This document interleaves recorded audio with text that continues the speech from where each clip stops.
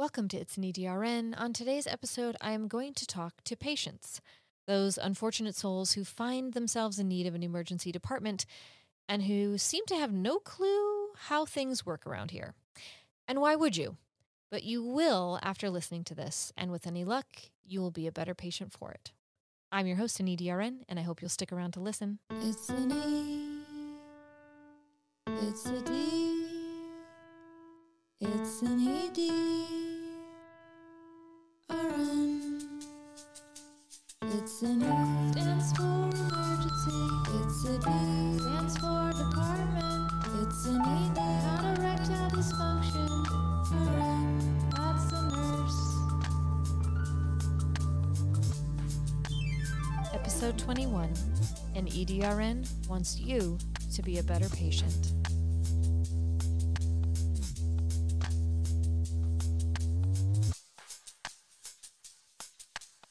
Welcome to my podcast, It's an EDRN. I am your host, an EDRN, and today we are talking about patients. Can't live with them, can't let them die. Kidding. Patients can make your shift with one smile and a thank you, or break your shift with one side eye and a do you even know what you're doing? So today, instead of talking to nurses about how to deal with the latter, I want to teach you, the patient, how to be the former, which is the smiling one, in case latter and former. Anyway, if you're new to this show, I have been a nurse for 11 years. I started out in med-surg. I transitioned to ICU. And then for a while, a very dark period of my life, I was actually a nurse manager. And for the last 10 months, I have been back to bedside in an emergency department. And it's been eye-opening. And I have learned things that I didn't know as a nurse. And so I want to pass those things on to you, the patient, so that hopefully the next time you find yourself in an emergency department, you can navigate it a little bit better. Just a disclaimer before we begin, please understand that all of this is coming from a place of love. I am trying to mitigate your expectations and in so doing save you from a certain measure of frustration, grief, and honestly, just acting a fool in public. You are an adult person, so I will not mince words with you because you can take it. So, let's talk about how an emergency department functions. When you enter an emergency department waiting area, all you're going to see are the other patients waiting, and you can make the assumption that that is all there is in the emergency department. But the fact is, that's just the front of the emergency department. The emergency department is set up with basically three distinctive areas. The triage area is the front, where you come in as the patient who just sliced their finger off organizing their kitchen knives, which literally happened to a patient of mine yesterday. You can also be a patient who is being seen in the emergency department, but you're actually potentially admitted, and then you would be in the first kind of back area. It's a large bay of rooms and hallway beds. And then back behind that, in the very back, is the trauma bay. And if you are someone who, instead of accidentally slicing a finger off, you were stabbed repeatedly in the abdomen, you would go in the back. So the fact that you were able to walk in the front, or that the EMS persons that you called for your emergency brought you to the front, means more than likely you are not going to die. So that is good news. The bad news there is that it's going to take hours because you are not dying. And there are people in the very back who you will never see, who are literally trying to die. And then there are people in the middle who have probably been there 20, 40, up to 60 plus hours, waiting either to be discharged by an ED physician or waiting for a bed in an admit unit, basically. So you're still in the front. The first thing you're going to do is get checked in. We're going to get your vitals. We're going to ask you questions about why you came into the emergency department, all with the purpose of, number one, figuring out how serious are you? Did you accidentally come in the front when you needed to be in the trauma bay, because then we'll get you right back there. And sometimes it's not obvious. People who are having stroke symptoms, people who are having heart attacks, have walked into the front of our emergency department. People who are septic, meaning they have an infection in their body that has spread to basically every part of their body and is going to affect all of their systems and organs, have walked into the front. They get rushed to the back. So if you see someone being taken back before you, even if you're looking at them and thinking, well, their hand isn't actively bleeding into a tea towel right now, what's going on? They look better than I'm doing. They could actually be very, very sick. They could be hours away from not being okay. And that's why they're going back before you are. So the main objective is to figure out what is going on with you, establish your vital signs, and then triage you. The emergency department is not a line at the bakery. You're not taking a number and then being seen by a physician team in that exact order. You are being triaged, which means if you've been waiting for 6, 7, 8, 10, 12 hours to get everything done and get out of there, you are very stable. And there are people much sicker than you who are getting seen before you. And that is just how it works. Sometimes patients have to wait in that line in the front. Sometimes patients are taken directly back to a room. It just depends on how serious the situation is. It also is important to note how a full hospital works. And most hospitals, most level 1 trauma centers, no matter where you live in the US, are full and are going to be full for quite some time. It's bonkers right now. I think everyone's experiencing that. So when the hospital is full, it means that every physical bed, whether it's in a room or a hallway, is occupied by a person needing medical care. Those beds are occupied. And we can't put you in that bed with that person, so we have to wait for that person to leave. They either go to a different bed and that bed becomes available, they go home, or they die. Those are the 3 options. Pretty much. They can be transferred to a facility, but that's semantics. So we have to wait for that. And I know that you know this, but I am going to say it anyway. Human nurses cannot magically make more beds. We do not know where your doctor is at any given point. And no matter how many of you come in through the front door, whether there are 10 of you or 60 of you, we don't get any more of us. There are usually, in my triage area, 3 nurses and 1 provider and a tech if we're lucky, and a person running blood. That's general staff. You have 2 people triaging at the same time. You have 1 person to pass meds on all the patients that are waiting.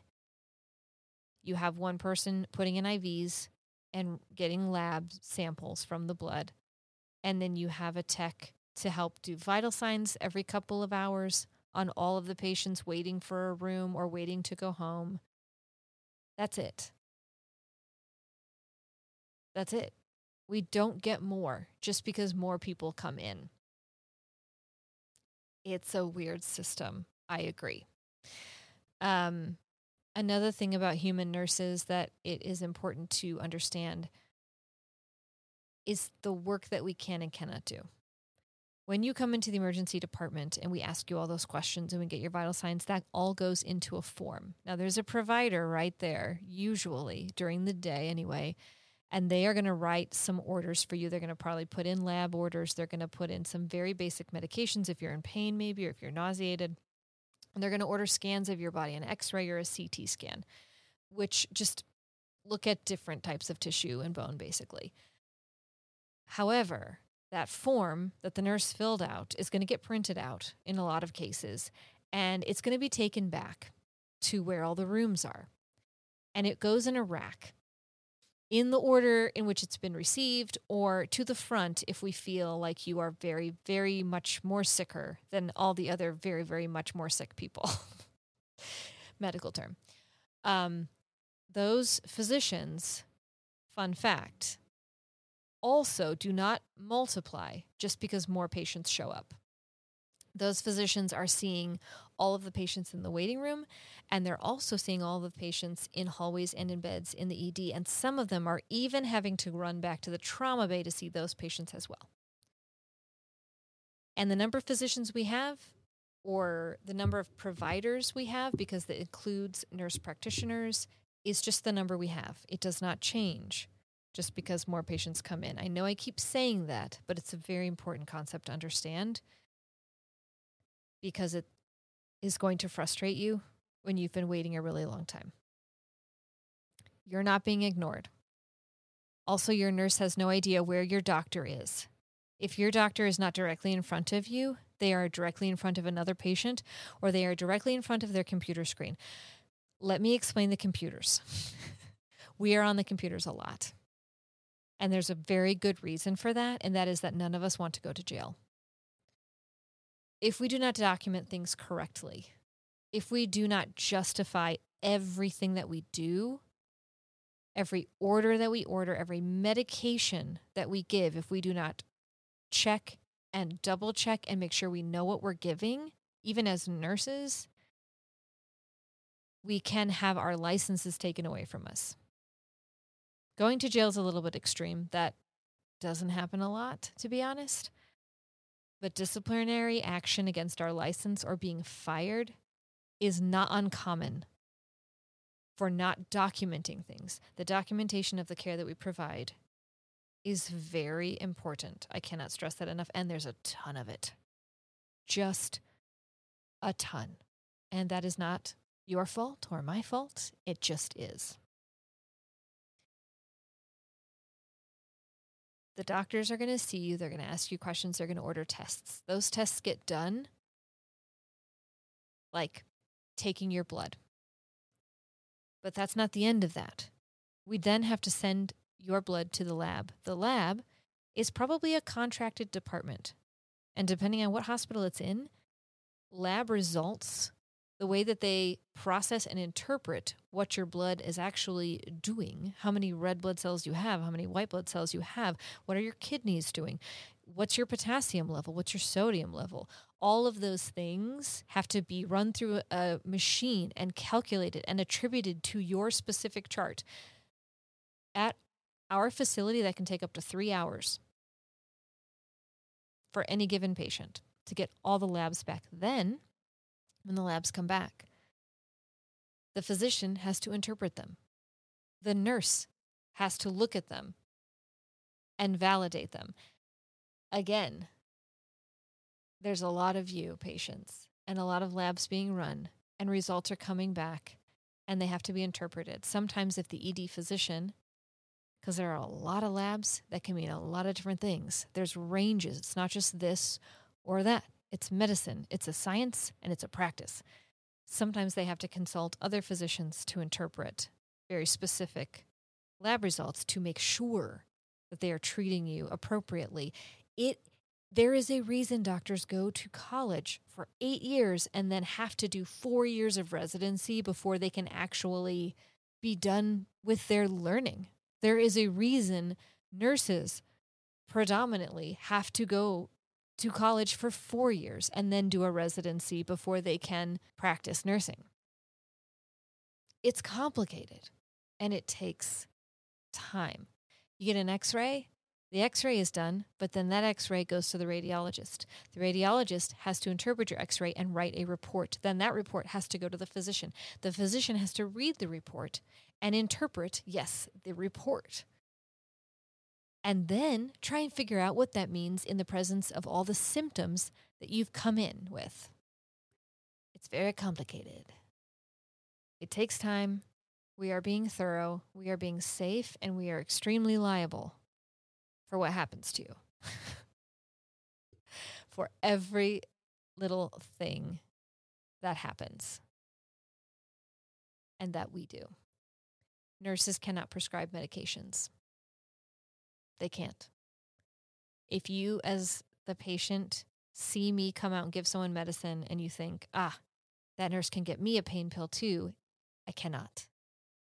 I can ask your doctor for a pain pill, but again, there's 30, 40, 50, 60 of you and one of me.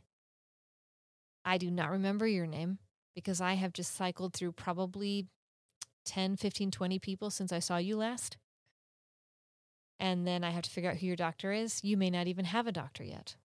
Because again, your chart is sitting in a rack waiting to be grabbed by a physician who already has 10, 15, 20 other patients.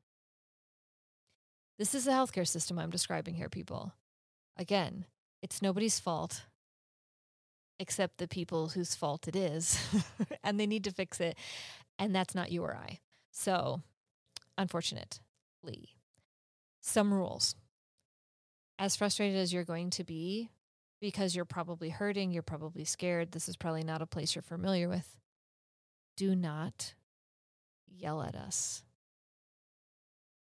Do not unload your frustration on a nurse. I know we're young. I know most of us are female. I know we're easy targets, culturally speaking. Do not yell at us. If you have to say, I'm not yelling, please know that you are yelling. And I do feel threatened. And when you're doing that, my body is releasing adrenaline as you sit there or stand there and shout. My fight or flight is engaged. And the clarity with which I have been able to do my job up to this point, which includes taking care of you, has been disrupted. And I am now at an increased risk for making a mistake that could threaten my license. Don't yell at us. That being said,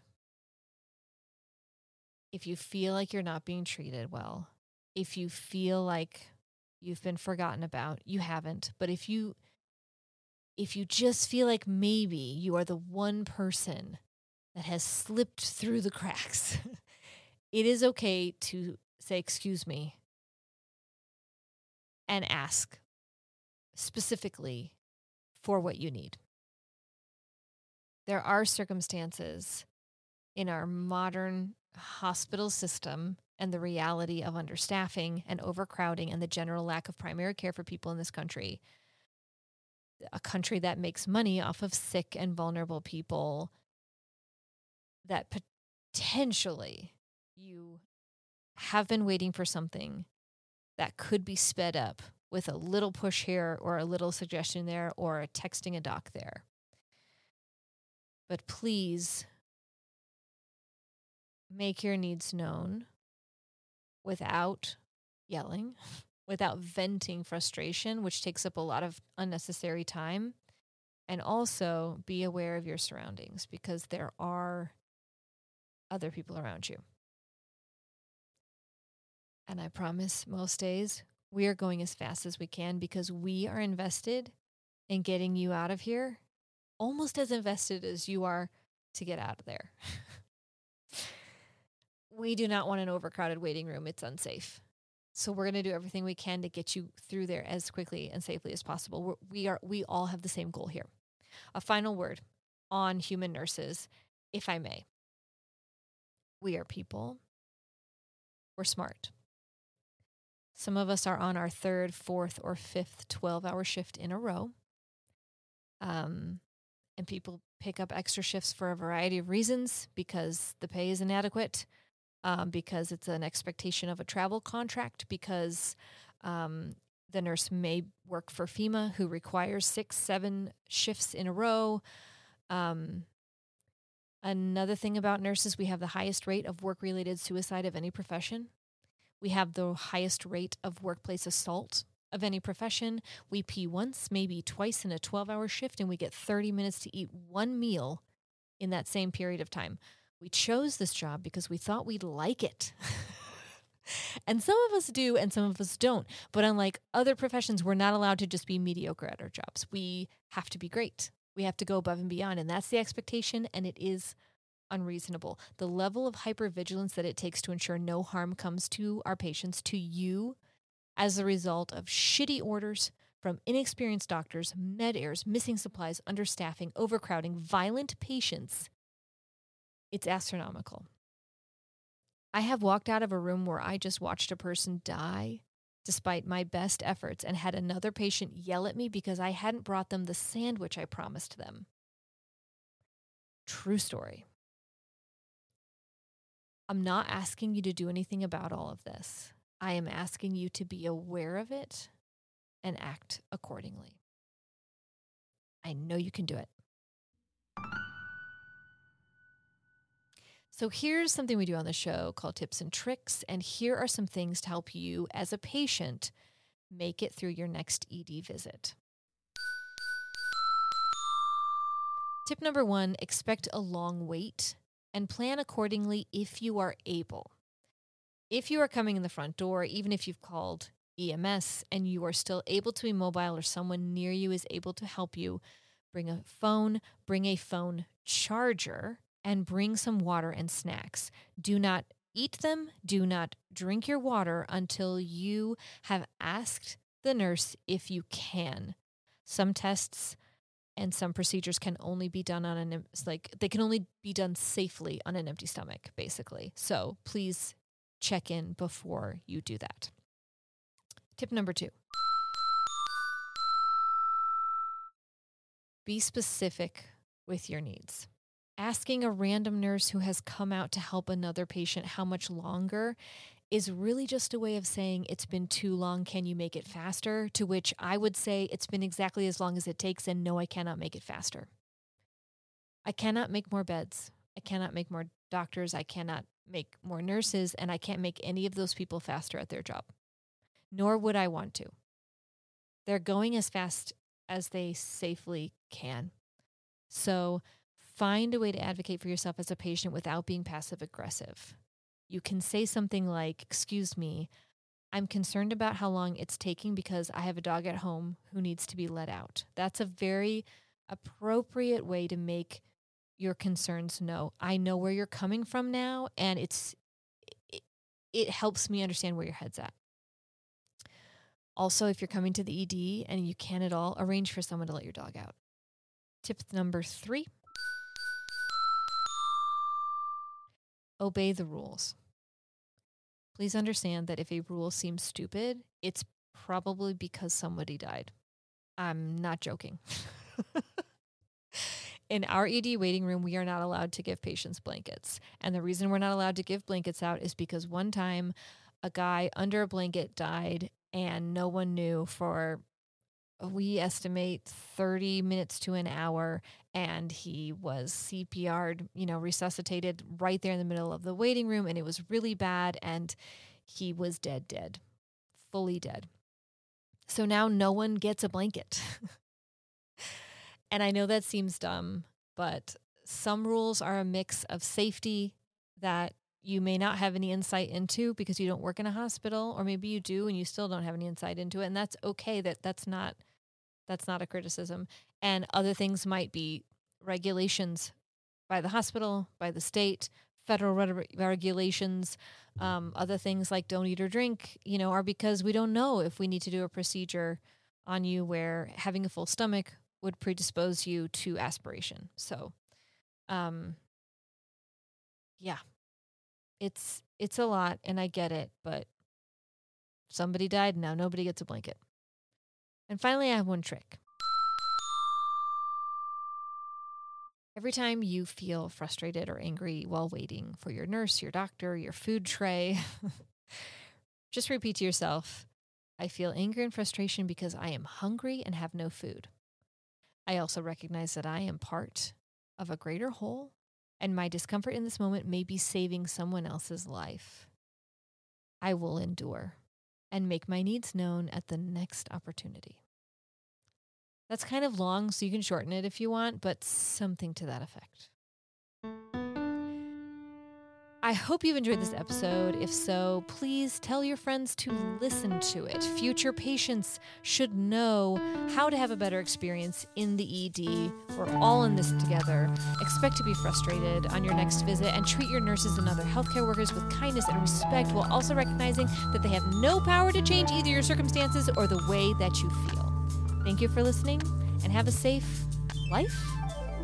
It's an EDRN is written and produced by me. Our senior editor is me. The theme song is written and performed by, tragically, also me.